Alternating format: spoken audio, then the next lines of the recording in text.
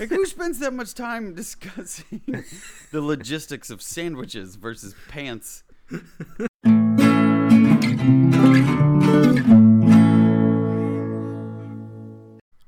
Hello and welcome. I'm Steve. And I'm Al. And I'm Brett. And this is Fools with Tools, a podcast for the lonely luthier. So, guys, what have we been up to? Al, Brett, while you you're go, drinking, go. Fuck, it was tactical. I waited. Yeah, so I finally got some time off. Because Yay! the long Easter weekend. So I spent the last couple of days redrawing out the suit of armour to make it fit me. Because basically... Wait, you're making a suit of armor? I'm making a suit of armour. With a U. And... That's basically, not a real thing. Armour. A suit of love. Our mad word. Yeah, because basically, like, the proportions of a real human don't match up with the suit of armor that I'm trying to do. So I basically had to redraw it all to myself, which sounds straightforward, but basically I want to kind of keep it in the similar proportions so it doesn't look weird. Yeah. Especially things like the size of the helmet versus like the shoulders and stuff like that. So it's still going to be pretty sort of extreme in its proportions. But basically, I've worked all that out, resketched it all, and now I'm trying to work out how to make the flat nets. So how to cut the shapes out of the metal. Yeah. Basically from a 3D form, which is quite hard. It's a lot of kind of trial and error, and going back, I'm doing a lot of kind of cutting bits out of paper. Yeah. To try and get the shapes right. But I guess that's something that you guys kind of know, working with metal quite a lot. Yeah. Yeah, and then I got totally distracted making cartoon versions of us. I was going to ask how much you'd actually done in the workshop. Slippery and how much was doing fucking. that. No, I'd been doing the Brett one for a while. I've been doing the just basically trying to redraw the shop because it's a really nice like atmospheric background. So just illustrating all that, and then I just did the Brett puppet just to see if it would work. It did turn out kind of nice. It was kind of creepy, but I can make him do things. Yeah, no joke. It's so weird. It's so weird to see that, knowing that I made my own video game character, but it still confuses the hell out of me. Like Sophie drawing the picture of the three of us and you doing the rats, and now there's an animation. And it's like, everybody's little drawings or animations of myself is really, I don't know, it's throwing me off a lot. I love it. Wait till you're a Lego man. Oh shit! Yeah. Oh boy. Oh boy. Oh, I love it. Yeah, Cool. So that's what I've been up to. Nice. Brett, what have you been up to? Ooh, I came back from Montana and had steel pieces in hand that needed to be finished. My next video project that I'm working on right now is going to be a triple build, and I talked to some of my Patreons about it, and I'm going to treat it as a kind of a blacksmith 101, even though I'm absolutely not touting myself as a professional blacksmith, but it's this kind of you're learning with me, or I want to show people kind of what I'm learning as I'm learning it. So Nice. The little bottle opener that I made while I was in Montana is like easy mode, right? And then mid-level is a hammer because the geometry isn't all that complex, and handling, putting the kind of handle that I did on it is not super complicated, and I chose to only use hand tools, so like you don't even need anything too crazy for that. And then the hatchet is like the hard difficulty, it'd be like 101, 102, and 103. And I'm almost done with the axe. I've already carved the handle.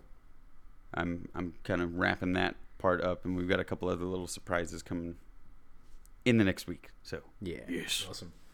nice, cool. What have I been up to? Oh yeah, I have. I've got this big project that I've been meaning to get around to for ages. Well, I've finally decided that I have no more excuses. I need to get on with it. So I've planned. Get on with it, Steve. So I planned on getting the workshop all basically like completely clear everything away, because I've got to take all my vices off the workbench and everything like that, just so I've got the space on the layout table. So I knew I needed to get all that done. So I reforged an old axe that my dad gave me instead, because I'm a fucking idiot. But that was like the last thing. Like, he's been asking me to get it finished for a little while, so I was like, right, if I get that done, then that's that project done, out the way, and then I'm completely clear to just work on the knife board. So that's done. It's been heat treated, and that's all sorted. And I just need to sharpen it and handle it. And I've got a pre-made blank for the handle, so I've not got to do too much work to that. But it's actually turned out really nice with the blackening from the hardening process. So with a really pale handle, I think it's going to look really, really nice. And then you spray paint it silver, yeah? Yeah. Yeah. But what's your favorite finish, Steve? Spray paint? Toast. Yeah. Oh, fucking don't start. So other than that, all I've been doing is redecorating the house, which has taken up a load of time and completely destroyed my lungs. So yeah, that's it. So should we go into the shopping? Because I've got a little bit of a segue for it. Is it still a segue if you have to set it up as a segue?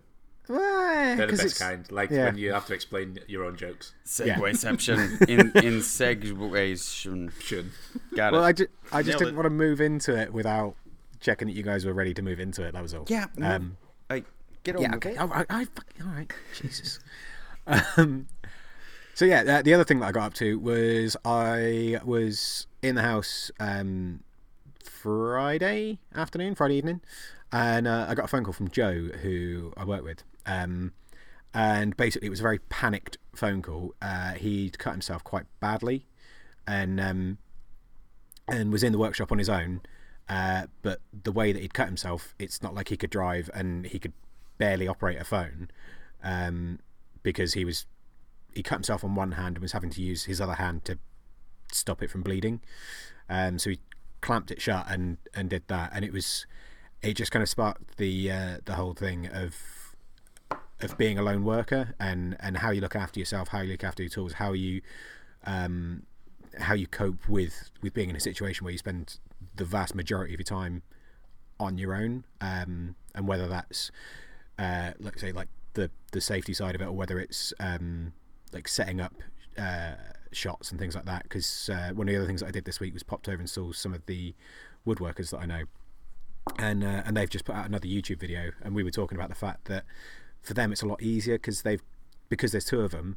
One of them can do the actual cuts and the work as such, whilst the other one is filming and getting those shots set up and worrying about what's in the camera and what's going on in the camera and where the shots are and what next shot is going to be. So you only have to worry about one task. You don't have to worry about filming and making. You just worry about making, or you just worry about filming. Cool. And I just thought it'd be quite an interesting thing to talk on, because we all work on our own. We've occasionally got other people around, but it's generally us on our own. And I just wondered what you guys no one's filmed me. People just make cartoons of me. Yeah. It's the only way. It's the only way. Yeah, I think it's a good shout, Steve, and I think there'll be a lot of kind of people listening as well who are in similar boats. Yeah. I know there's a few big channels who kind of get to a stage where they actually bring someone on just because the workload is so much, so you might need another camera and stuff like that. But I mean, for me, a lot of the appeal of what we do is because I get control over it all. I think we've all been in positions, we've talked about it in the past, with work where you're kind of not in control of your density, and you're just kind of at other people's whims, and then suddenly we've got this little world where we can kind of we get to decide how it looks, we get to decide what happens. And for me, that's the biggest part of the appeal. So I actually love being this kind of lone ranger in the shop. I don't know if it's the same for you, Brett, or I look at it more from in terms of shooting, whether you're actually doing YouTube videos versus just trying to shoot your products, or market your products, put them on your shop, on your website, whatever. I have a better sense of what I have in the can, as it were. When I get to film everything, it's extra work, and sometimes it's daunting to know that. There's actually been tons of times where I get to the shop and I go, oh my God, I have to set up my cameras and the batteries, and I think my memory cards are full, and I did a bad job of prepping for it. But without having somebody else shooting, I get to be aware of every single thing that goes into the camera, and I can make mental notes while I'm doing it, so it actually keeps editing a hell of a lot quicker for me. Yeah. And, you know, if I come up with a stupid idea that somebody would probably laugh at me for doing, or maybe cast a little bit of judgment from, are you sure you want to shoot that? Yes, I want to shoot it. I don't even have to have that question with somebody. I just get to do it and make it idiot out of you want to use a banana? Yes, I want to use a banana. Yes, I want to use a banana. Yeah, I mean, that was a silly one. Especially when I did that really, really tight close shot of it just going, because there's this. If I would have lowered the soundtrack, it really just goes, like it's got this terrible sound to it. And you're like, kind of gets into your bones. But yeah, it makes it a lot more work. But you know, that's kind of what we're all here for. And none of us are necessarily at a stage where we get to debate. You know, do I hire somebody else on staff to shoot for me, and how much do I pay them, or whatever. So yeah, I mean, it's quite interesting that you said about the fact that you know, going along and making sure you've got charged batteries and basically poor preparation, because that's something that I found that really helped getting started with the videos was writing out a shot list. So it was like, right, I need to get this shot. Like I know the thing that I'm making. I know how to make it with my eyes closed, but trying to film it without really knowing like what I wanted to get just meant that I was concentrating so much on the shots that I wasn't thinking about what I was doing. So I was basically cocking up the thing that I was making, meaning that I was getting frustrated, and I like attempted to film about 4 times and got nowhere because I was trying to do too many things at once. And just writing out a list of, right, I need to get a shot of doing this, and then I need to get a shot of doing this, and then I need to get a shot of doing this. All I had to think about then was what I was actually doing and the angle. Like I didn't have to think about like I've got to make sure I get this thing in later as well. Like that wasn't there. That was all taken care of. And I think that applies to more than just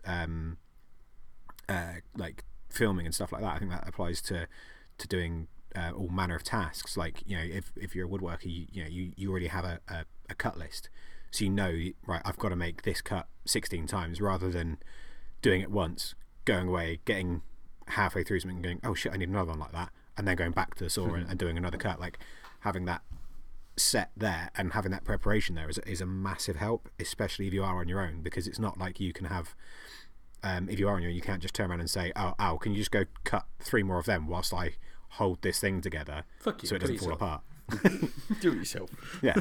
I wonder, in the same fashion, not necessarily that Al's making a cut list, but did you have a pretty drawn out shot list for the trailer, for the Full Metal Al trailer? Or were you really just like, watching the intro to the show and going, okay, I need to do that? I didn't want to do it scene for scene. So it was in the back of my head, but other than that, it was kind of... It was just I don't do what Steve just said. I don't work it out like a list like that, like a shot list kind of thing. To be fair, I just do it as I do it. Yeah. Like, sorry, all I was going to say it's really impractical, but yeah. To be fair, I've done it the first time, and like a couple of times I've thought, right, I need to make sure I get this shot and this shot, but generally I don't do it anymore. It was just that initial hurdle of having too many things going on in my head. Now that I know I can do it ad hoc, I tend to do it ad hoc, but it's or like where I can fit the camera, or yeah, like you know, like where the light is basically dictates a lot of the things. Like there's a few shots, you know, like I knew I wanted to do the aerial view of the transmutation circle, and me asleep on the ground. But beyond that, it's just like it's literally just like winging it and doing it as I go, letting it. Yeah. I kind of like it that way. Like if I start making it into a proper production, or like a proper, you know, as if it is a real show, I think that's going to take a lot of the fun out of it. Like the very first one I did, which was of building the Hack Shack, I had no idea what I was doing, and I just literally put a camera on and just let the camera run. Yeah. Thinking, I'll go back at the end and edit and just cut out the bits that I think look good. Yeah. Mistake number 1, I didn't realise that fucking DSLRs only record for a certain amount of time. Yeah. So I lost a lot of footage. But even like the most interesting bit of the whole build was me lifting up this like probably 800-pound wall on my own. And basically all the kind of like rigging I had to set up just using like logs and like one tiny little crowbar that I had to lift this thing up would have been fucking hilarious to see, and it would have been probably the best and funniest part of the film, and the most dangerous. Where I'm like lying under it, pushing it up with my feet. Oh my god! And then like propping it up with bits of 2x4, and then like nail gunning the 2x4 to it to hold it up so I could move out of the way. And I didn't film any of it because I hadn't gone through that process. I hadn't gone through like the I'll go and set the camera up, I'll make sure it's running, I'll make sure the battery's in it, and then I'll film. So basically it just cuts from like there's no wall to this wall just stood up being like held up. I was like, fuck, that was the best bit. So in hindsight, like I'd like to kind of meet halfway. I'd like to have some sense of just kind of maverick, take it as it comes, but then another sense of a little bit of production, because I mean a lot of people who do woodworking, a lot of people who have these hobbies making, it is a form of escapism. I think there's something appealing about it being on your own, like, you know, it's whether it's to kind of get away from work or get away from the missus or whatever it is, the reason that you're going out to the workshop, you know, part of that for me is kind of it's a bit of me time. The fact that I then get to share it with my friends is fantastic because it's kind of like a joke. But I'd say most of the appeal for me is that I am trying to do it all on my own, as difficult as I'm making it. I do like the idea though that when you talk about being able to control it, or all three of us have talked about kind of having our own control over the situation, when you look at it from, you know, schedules or pay, or, you know, kind of capturing the creativity as it's coming, because you can't be on all the time, and you can't be having the best shot all the time, or the best story all the time, or the best lighting all the time. Speak for yourself. Easy there, Al. So, you know, when you have the control over it, you could wake up, if, you know, Al's got the shack in his backyard, and he could wake up at 2:00 in the morning and go, okay, you know what, I feel like working, and it could just start, and your brain's there, ready to produce something, whether it's actually building or filming it or both. And again, it seems daunting sometimes to know that you have all of that responsibility, because then, like Steve was saying earlier, you do have the things in the back of your mind of, I need to take care of my tools, or I know I need to use this tool for the thing tomorrow, and I totally forgot to sharpen my chisel, you know, so I should really do that. And you're not going to show yourself sharpening the chisel, you just need to know that it's prepped. And your safety, you know, leg pressing up an 800-pound wall is not safe, Al. If that thing would have crushed you, you would have died in your shack, halfway built, and half just shack. Screaming, Al's half shack.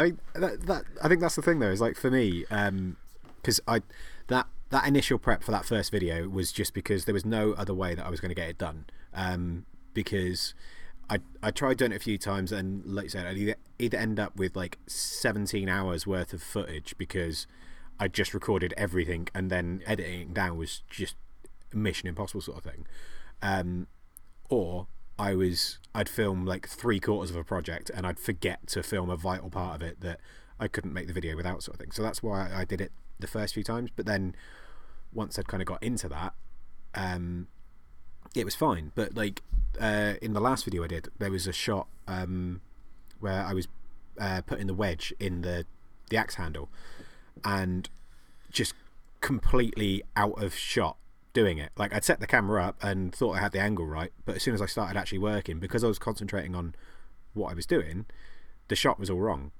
Had I had someone else there, they would have been able to see it and do that. But like I said, I then would have lost kind of the appeal of why I'm doing it. I don't like the idea of having someone else there. Like when I've been filming in the workshop with Alex and Joe, it's been really nice, but I get really, like, even when I'm filming them, I get really annoyed about the fact that either they'll take something out of the fire before I've got the camera rolling, or they'll be talking before the shot's finished, sort of thing. So because I can't control exactly what they're doing, I can't get exactly the result I want every time. Which again is why I think it's nice doing it on your own. But I think working on your own in a workshop, as well as being really, really good escapism, it does have a lot of drawbacks. Like I think I've said before, one of the things that I'm hoping to do this year is at least once a week go to Alex's workshop and work on my own stuff, but work with Alex and Joe both being there, just so that if I need someone to be a striker for me, I can kind of shout Joe over and get him to strike. Or if I'm stuck on how to do something, like how many times have you been stuck sat there going, fuck, how do I do this thing? And it's a simple task, but you've just got a complete memory block, and you end up constructing this really, really convoluted way to get around a problem, and then afterwards someone turns around and says, oh, why didn't you just do this instead? And sometimes just having that other person there to bounce ideas off is really useful, which is why I think, again, I know I always bring it back to the community, but I think having this community is great, because there's been times where I've messaged the group chat with you two in and said, how would I do this? Or any of the other group chats that I've been in, like, how will you guys approach this problem? And it's been really good having that kind of instant feedback. But if you've got no signal, or if those other people aren't picking up, then you are still kind of stuck on your own. So yeah, I like how do you guys kind of approach that sort of side of things? Like when you need a bit of help or advice or encouragement or whatever, like where do you find that from? Yeah, I mean, exactly to your point, Steve. It's prevalent everywhere you go. Like literally just before we were recording, like Red was asking me some advice on using Illustrator, because he knows that's what I've got those expertise. Yeah. And I'm asking him stuff because I'm in the middle of working with metal and leather, and it's just perfect. It's not it's too much of a coincidence to be a coincidence that everyone that we know is able to help us out with the things that we know about. How to make a sandwich, for example.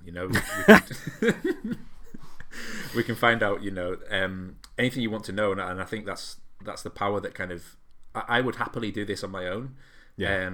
I think there's, back to your point, Steve, about kind of the camera angle and on your previous video, I think there's a certain charm to stuff like that, where it's kind of like there's a humbleness and a kind of naivety to it that makes it entertaining. It makes it real. Yeah. If everything was like perfect production value, it wouldn't be as funny. It wouldn't be YouTube. Basically, the whole point about YouTube is it's people making content. It's not TV production companies making content, and that's what makes it interesting to me. Yeah. But beyond like content creation, just making in general, like every single person that I've met so far on this journey has got a different and very unique set of skills that they can bring to the party, and I just find that amazing, even within the same field. So I know 5 different blacksmiths. They all know different things, and they can all teach me different things that I'm going to use, even though I'm not necessarily doing blacksmithing. It's all really beneficial, and it's all just helps us all grow. Yeah, no, definitely.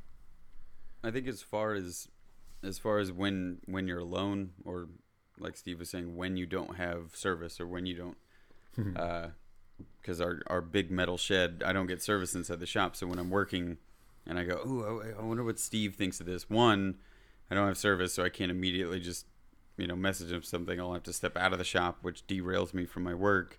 Yeah. And I have to get back into it, once I get in. And that's if Steve answers me back immediately. But I'll say this much. I think it became a little bit of a stepping stone for me in my own work, which is I do like reaching out and asking people or bouncing ideas off of people. But there is something to be said about letting that be a challenge to yourself. It's like being on a deserted island, Yeah. I know I have to build a ship to get off of this. I don't have cell phone service. What do you do then? do you give up and you go, well, I don't know how to do that, so there's no way I'll ever figure out how to get off this island. No, you'll pull your bootstraps up and make it work. Yeah. And build it out of coconuts and bananas. So I was thinking it was kind of as Steve was talking about it, thinking about it like MacGyver. Like, he's trapped in a situation, he has to get out of it. Yeah. If he had to then form a committee to discuss ideas about how to make something out of a paperclip and a rubber band, he'd never get out of there. Yeah. But because he's just got to be creative in that given space and time with the things at his disposal, that's what makes it yeah, like you said, Brett, like this fun challenge, this kind of personal thing.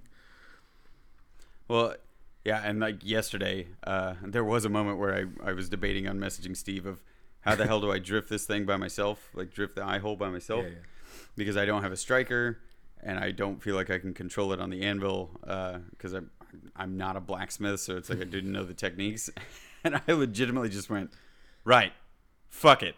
And I put the drift in the eye hole or whatever, and I just beat the hell out of it because I did it once with the cat's claw thing, but I did it the wrong way. Yeah. And this way, I was doing it the right way. I was like, this is automatically going to be easier and safer than what I did before. Yeah. Though I did off strike one time and shot a piece of metal. I saw it spark and fly over to the other end of the shop. And I was like, oh, God. Yeah, that's fine. Yeah. But we got it. We did it. And Nice. there was just a moment where I could ask Steve, or I could just get it done. Because you were probably just going to end up telling me to do exactly what I did yesterday anyways. But the problem-solving aspect of not always having somebody around and knowing, kind of stepping away from yourself for a moment and go, I could call someone, or I'm good at this. I'm supposed to be good at this. I'm supposed to be good at problem-solving. I'm supposed to be able to do this on my own. That's what I chose to do. Therefore, figure it out. Yeah. Screw it. Get to it. Nice. Exactly. And I mean, the thing is it's like you said, or like we've all said before, like, we've all used tools for the completely wrong thing, like they're not what they're designed for. Like, speak for yourself.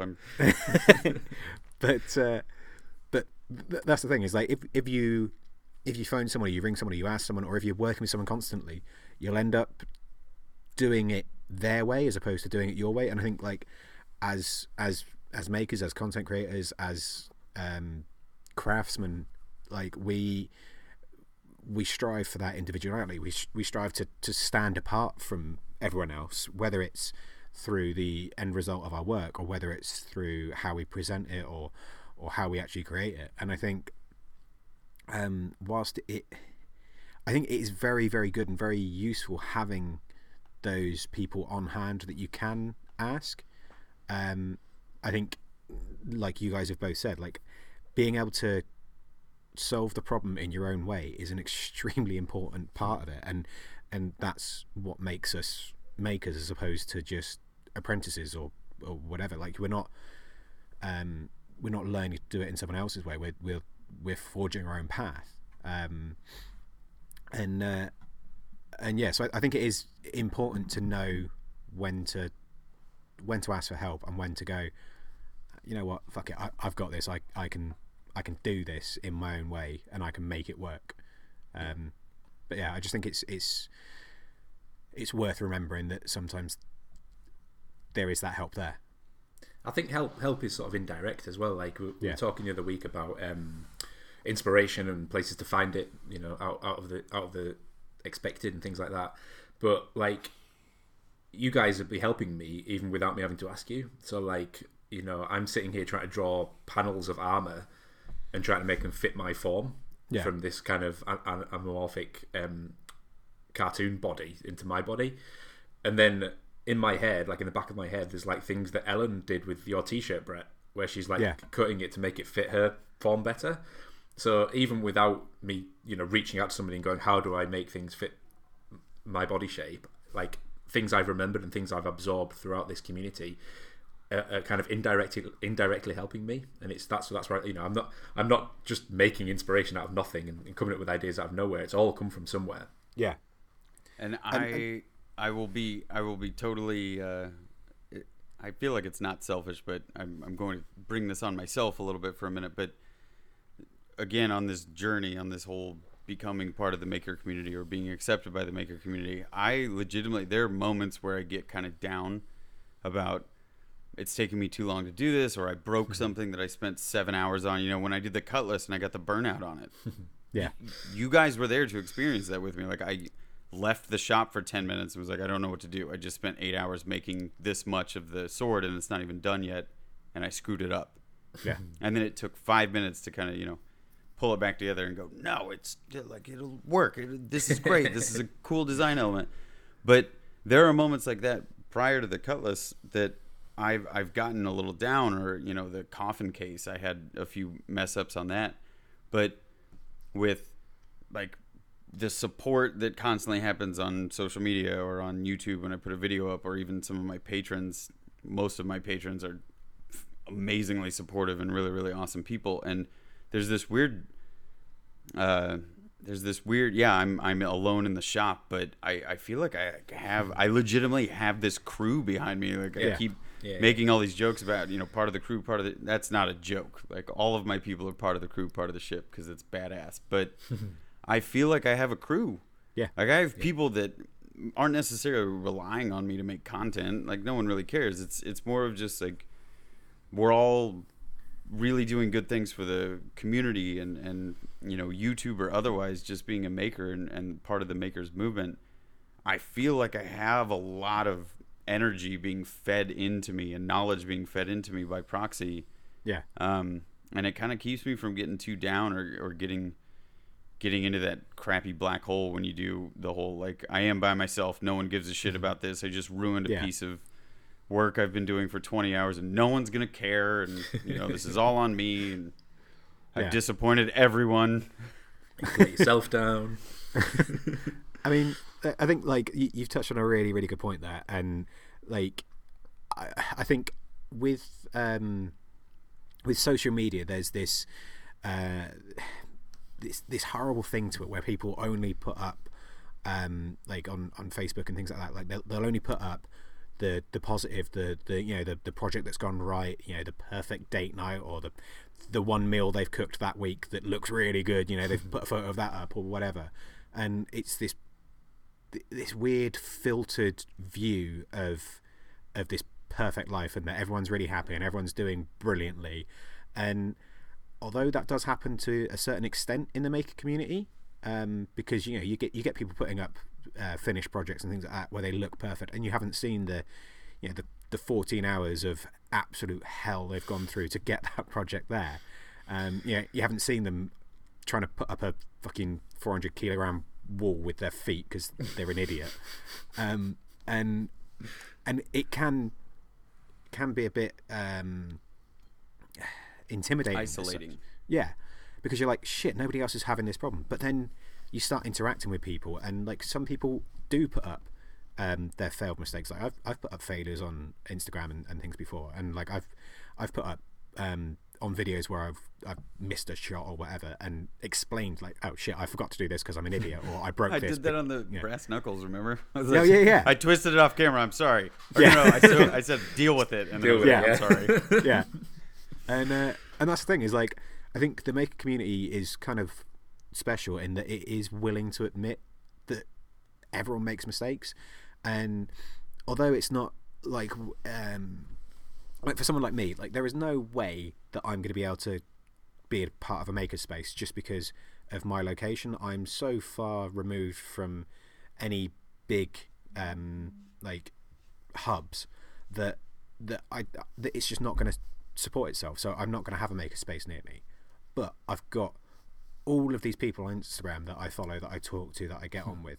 And the same with like a couple of the Facebook groups. Like the Facebook groups I'm a bit more wary of, but on Instagram there's some really good people, and the same with YouTube. And like, if you engage with these people and you start talking to them, then like you said, you'll get someone like Red that will say, oh shit, yeah, no, I had a really bad day because this thing broke and it's really pissed me off. And all of a sudden you go, oh shit, it's not just me that has these things that don't work every time. And you start realizing that although you see the perfect finished project on Instagram or on YouTube or whatever, there's still mistakes and issues that go into it, and it makes you feel a lot better knowing that you're not alone.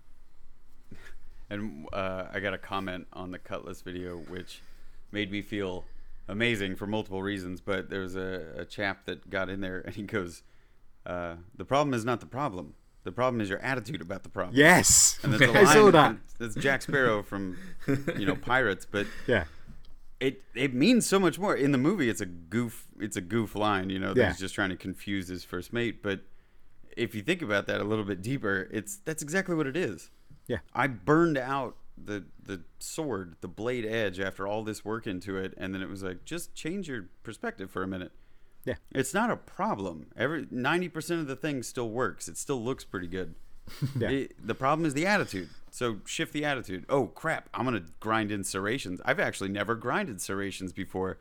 Holy crap, I get to learn something else while I'm doing this. So I actually got to teach myself how to use a belt grinder and grind in serrations, which now I watched a video, after I talked to you guys, I watched a video and I was like, wait a minute, this is going to look great. And then I remember sending you guys a photo of it and everyone was like in agreement. And then we're like, all right, now it looks terrifying. I'm like, Yeah. that shift will now stay with me. The next time that happens, because it will happen. It's never going to be perfect and it's never going to go perfect. And you should have that expectation that problems will happen, issues will come up, mistakes will happen. Mistakes do happen. And what if you could shift your attitude or have the support of the people behind you? And even if you're not talking to them, the next time I do something wrong with a piece of steel, I'm going to have Steve standing behind me going, mate, it doesn't fucking matter. That was a terrible British accent. I half-hearted that one. You've lost it, man. I know. So you brought up... It's all bollocks. It's okay. There, He's that back. was a little bit better. Oh, hey, he's back. You brought up the same point again, Brett, that you brought up earlier. It's really, really interesting, and about how kind of these kind of mistakes or things that don't go the way you expected them to could potentially get you down, especially if you're on your own. You kind of get all insular about it and think like, oh no, this, I've burnt my sword, it's a disaster.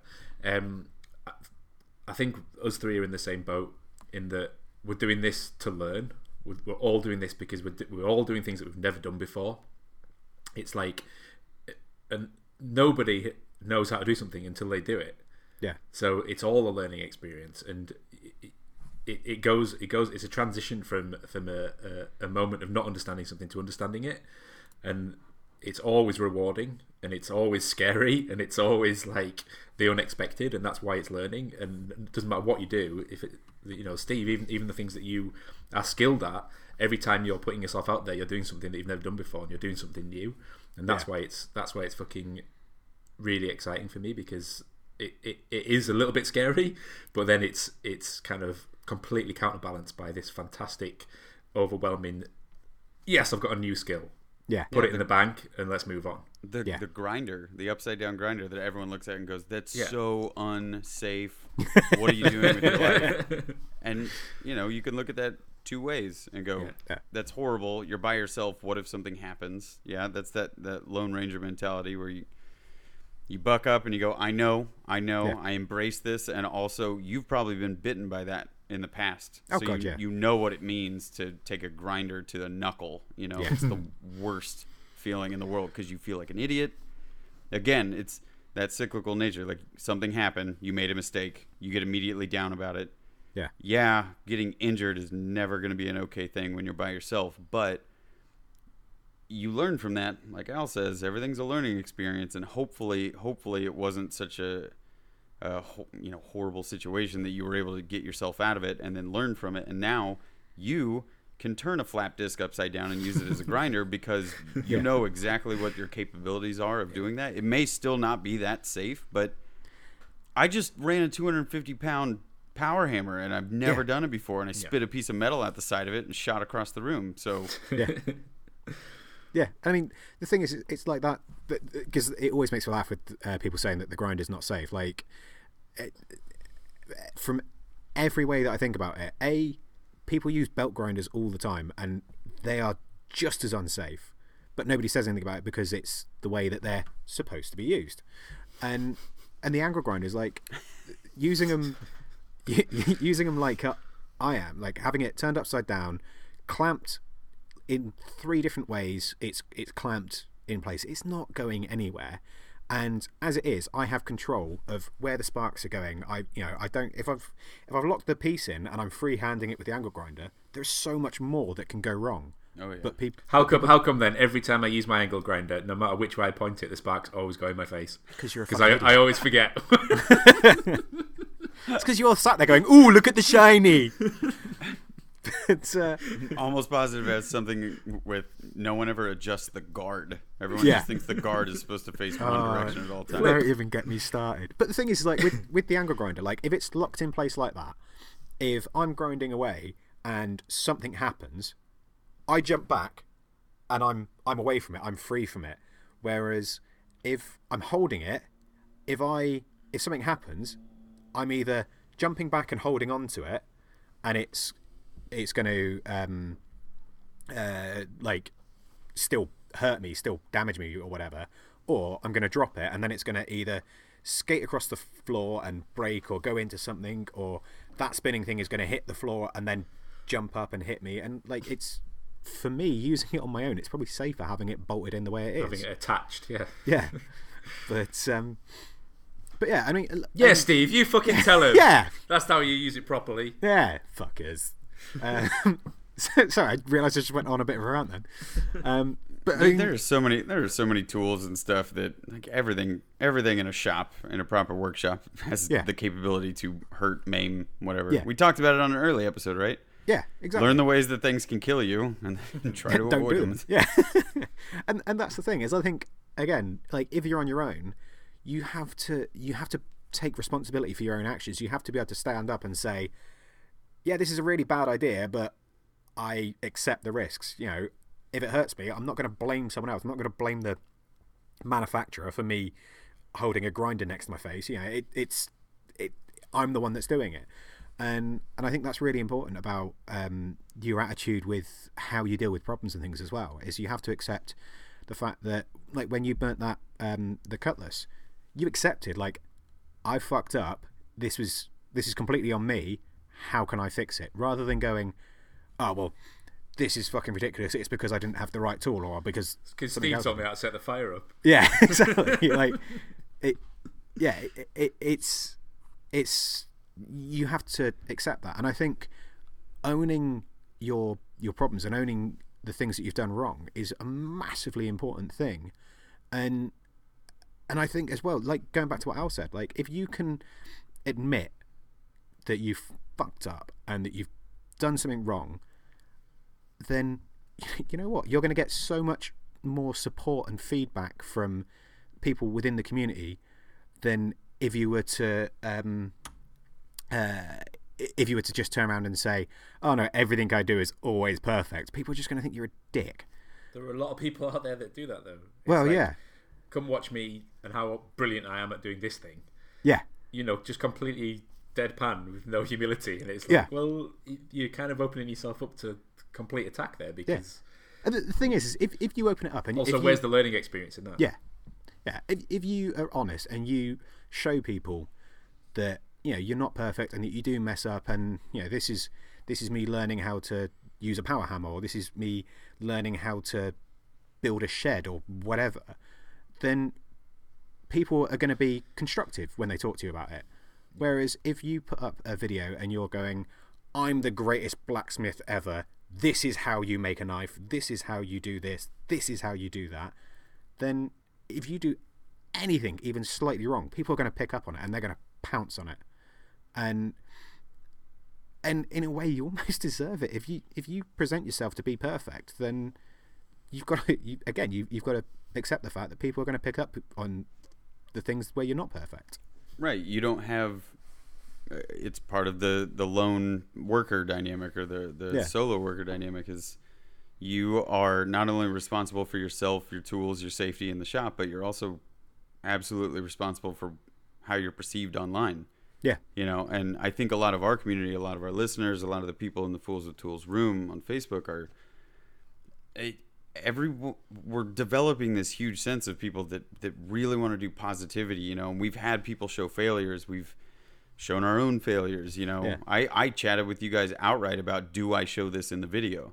Yeah. Because if you paid attention, and I'm absolutely happy to admit this, because I already in the video showed that, like, there was a mistake, but after I did the quench and I put it in the vise for that shot, I covered the mistake. Yeah. Because at that point, I didn't know whether or not I wanted to show how much of a mistake I had made.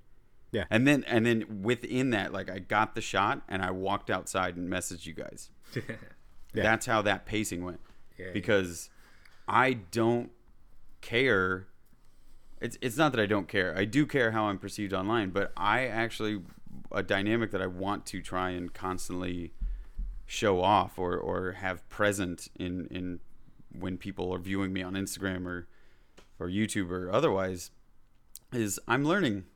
We're all learning. Everybody's learning. Blacksmithing is not a thing. I am not a professional blacksmith, but I really want to learn it. And so watch this. I still end up with a fun product. I had a great time making the video. I hope everybody enjoys it. But also watch that middle section. I screwed up. Like a traditional blacksmith would have like thrown that blade away or like reforged it or done something. And I was like, no way am I going to start over on that. I don't even have another piece of steel. But I love that our little community is doing that, and we're spreading more and more where people are absolutely willing to talk about their mistakes. You know, Laura was on and was talking about tons of times that she had like failed projects or small failures in the past, and you know,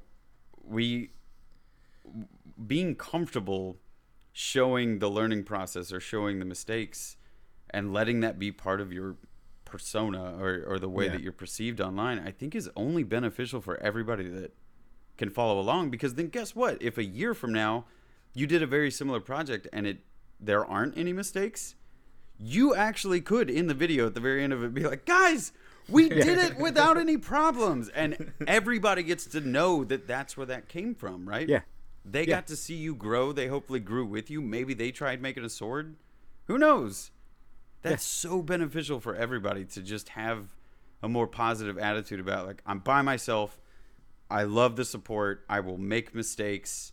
I will own them. I will own who I am online, and then you know, spread that vibe outwards. That's that good vibes thing I constantly talk about. It's just put good vibes out there. There's no reason otherwise. Yeah. I mean, I think kind of my parting gift, because we've probably got to wrap up and move into the rest of the show, but like my parting thing on this would be to say, like, if the next time you're making a project and you're out there and you foul up, you make a mistake, record that. Like, whether that's video, whether it's just a photo, or even if you just write it down, do that. And then the next time you put that, or when you put that finished project on social media, whatever your chosen social media is, include that mistake and show that mistake. And whether you do it like straight away as soon as you've done it and you put it online and just say, guys, you know, I did this, check out what an idiot I am, sort of thing, or whether you wait until the end and you show the finished project and you say, like, I did this thing, but halfway through this happened. And so you can compare that point where you're like, oh fuck, how am I going to fix this, to the end article that you're happy with and that you want to show off anyway. Because you know, what's the problem with that? What's the problem with showing that you've made a mistake but you've still ended up with an amazing result? And I think I think it's back to what you said earlier, Steve. Like, it is just become this kind of social media world of the artificial, you know, residual self-image. Like, this is what I want people to think that is the reality of my life. It's just not the case. Yeah, exactly. Like, the more we can do what you just said, Steve, and be humble and show the mistakes and show the learning process, it's just going to be a better place, because it's going to help other people grow. Because otherwise there's this false kind of projection of everything that and it's, if you do it wrong, you kind of feel even worse because nobody else is doing anything wrong. Whereas actually we're all fucking messing up all the time, every day. And the more we embrace that, the more we're going to learn. Yeah, exactly. And I think the thing is if you just only ever put up like completely finished articles, then eventually people are going to start kind of going, fuck that guy. Like, there's no engagement there. Like, oh yeah, that looks really pretty. Again, like, it's, you know, how many finished project shots can you show us, sort of thing. But if you put something out there that shows that actually you're human as well, then you will get that human interaction. You will get people saying, like, oh dude, yeah, I had exactly the same thing happen to me, or I had something similar on this project, or whatever. And I think if you can put that out there, you will get a much better, more positive response than if you were to just put out a finished article. And we constantly say it, the learning how to think or teaching how to think. Yeah. That's what you're doing. Yeah. You're not benefiting yourself or anybody else that's paying attention to you if the entire approach is you don't need to learn anything other than just to watch me be perfect at what I do. You know, an educator, a teacher, you know, my mom would absolutely stand up on a soapbox for this one, but she doesn't stand in the front of the class and tell you, add these two numbers together, you get this. That's the end of it. Yeah. Like, she actually got pretty fed up with the system because she constantly figured out ways to get that kid to solve the problem in his way. Taught him how to think. Taught her how to think. And she's gotten like awards and stuff for teaching because she just had a different approach to it. It's not about standing up and telling people how perfect you are. Yeah. It's about helping teach how to problem solve, how to think, how do you want to be perceived online? Are you human, or are you a robot that only makes perfect stuff that has the best life on the planet? Exactly. I don't believe in that. It's a perception thing. Maybe I could be wrong. There are plenty of people out there very successful doing that kind of thing, but personally, not my thing. No. And I mean, so at the end of the day, we're makers. We're not IKEA. We're not some furniture store making speak perfect for products yourself. all the time. Like, that was Al. Al said that just now. But yeah, we're just admit that you make mistakes and own it. Show people that you do it, and I guarantee you won't have people. You won't feel bad after you. You might feel a bit nervous when you do it, but you'll get such a good response back. And yeah, I really do challenge anyone to just put those mistakes out there and just have that conversation. But nice. Yeah. Speaking of put it out there to other people, should we go into talking about other people? Segue! Steve, move over. I was actually going to say, if you do that, then you would be a really spiffing person. And speaking of spiffing people, and I was going to move it into it like that, but nah.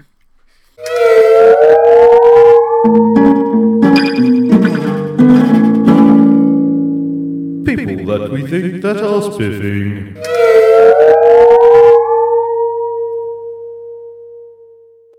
Cool, right. Al, you're going first.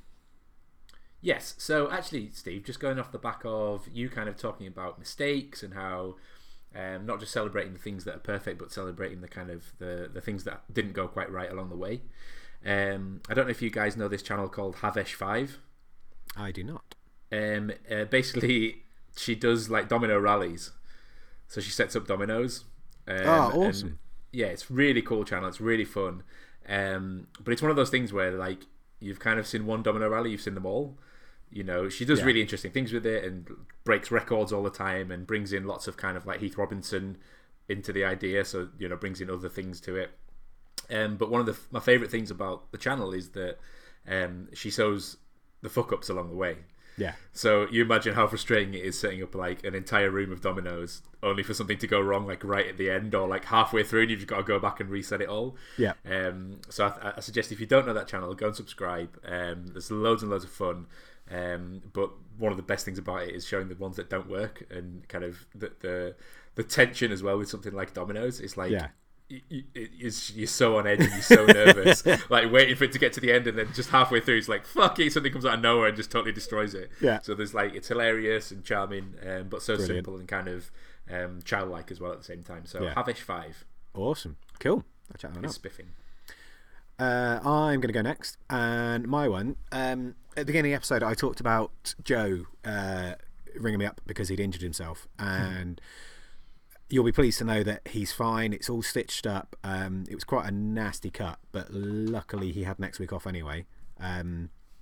So I am going to nominate Joe, and I think it's quite a nice one to do this week whilst we're talking about mistakes and that, because him making this mistake and really badly hurting himself, it's kind of brought us closer together, because we've known each other for about a year now, work really well together, always have a good laugh, and see each other like outside of the forge quite often, but we're normally talking about work stuff, about blacksmithing, about stuff like that, but because I was talking to him and trying to take his, like, obviously when he was having stitches and things like this done, I was trying to take his mind off of what was actually happening. We were talking about some other random stuff, and I found out a few more exciting and different things about him. And yeah, he's a really fucking cool guy. He's a really nice bloke. Very interesting, very, very intelligent guy, and certainly someone that if you asked advice or anything like that, he would go out of his way to give you a full and proper answer.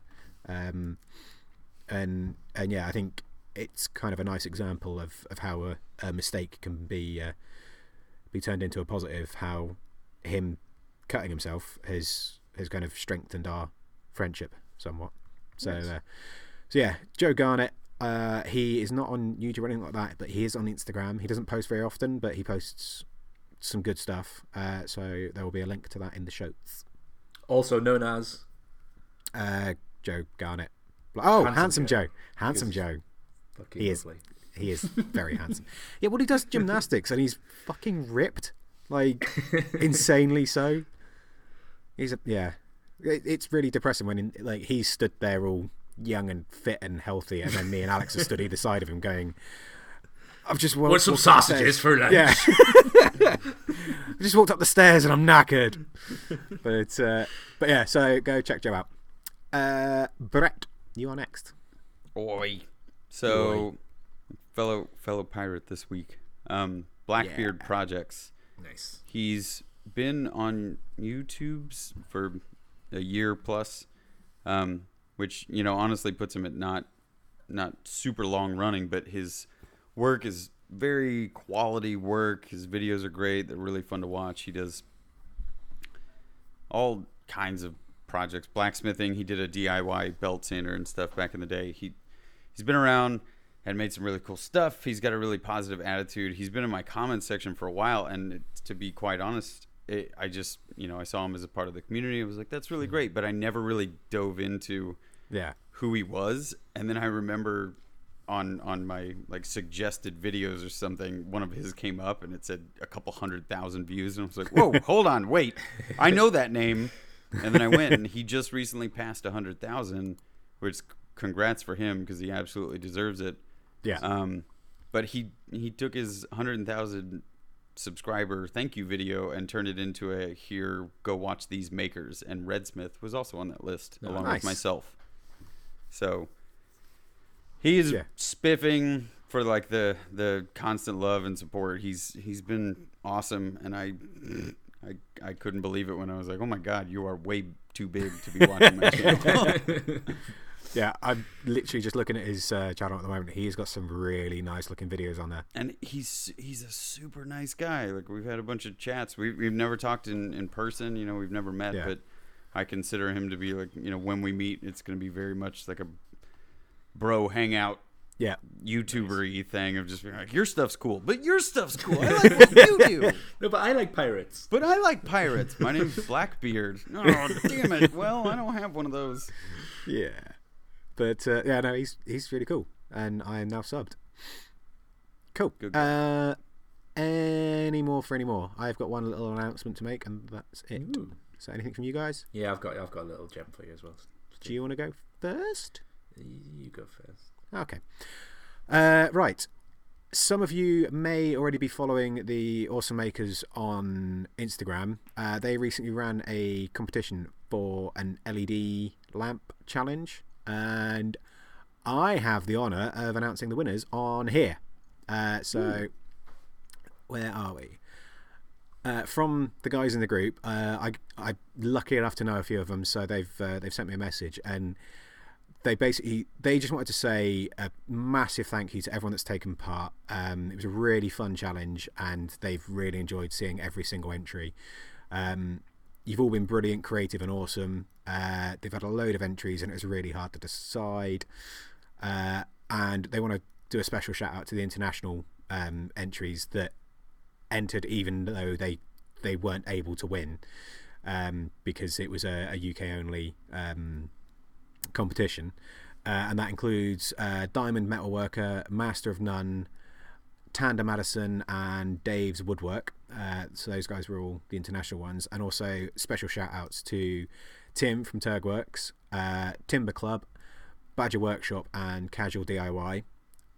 But the winners in order from third to first. So in third place is Josh Kennedy, who's done this really, really cool like a, the classic, Anglepoise. yeah, that's it, the classic Anglepoise lamp. He's done a a unique take on that, and it's really, really cool. I really like that one. And then second place is a former Spiffy, and that's Highland Boxes, who's done a Lara Croft style lamp that's so cool. brilliant. It's so really, cool. Really impressive. Are you a former Spiffy, or is it like a president and you still get called a Spiffy? I think that I don't know. I think your it rules, should be. man. I think it's current. I think it's present tense. Once you're a Spiffy, you're a Spiffy for life. For life. And the overall winner is Matt Makes Mess UK, who is in the Fools with Tools group, I think, because I've seen the video on this one, and it was a like a Zeppelin LED lampshade yeah, thing. the Zeppelin build. And that thing was so cool, and I'm really glad that he's won because it was a really, really nice build. Yeah. But yes, so they've all won vouchers of varying monies for manomano.co.uk. So thank you to those guys for offering up some prizes, and thank you to the Awesome Makers group for just encouraging people to get out and make things, and well done to everyone that's entered, because there's been some awesome stuff coming out of that. So yeah, well done you guys, bravo. Awesome. Cool. Al, what's your thing? Oh no, fuck it, yours is way better. Should have ended with that one. Well, I did offer you the chance to go first. You did, but I was too much of a gentleman. That's Come on, make it quick. Ever you got something to say? Say it. I was just gonna say, Steve felt like he was a little bit alone, and he's not near a makerspace, but the world is one big makerspace. Ah, thanks, mate. Yeah, no, Right. Yeah, to be fair, it's true. Like, that's what the whole community is. Being involved in this community is like being part of a massive makerspace. It's just a maker's cyber space. Till we get to Mars. Yeah. Get yourself to Mars. Get your ass to Mars. And Japa. and from my end, I will say one more time. Anybody that's made it this far in the podcast, thank you for listening. But remember, the problem is not the problem. The problem is your attitude about the problem. Savvy?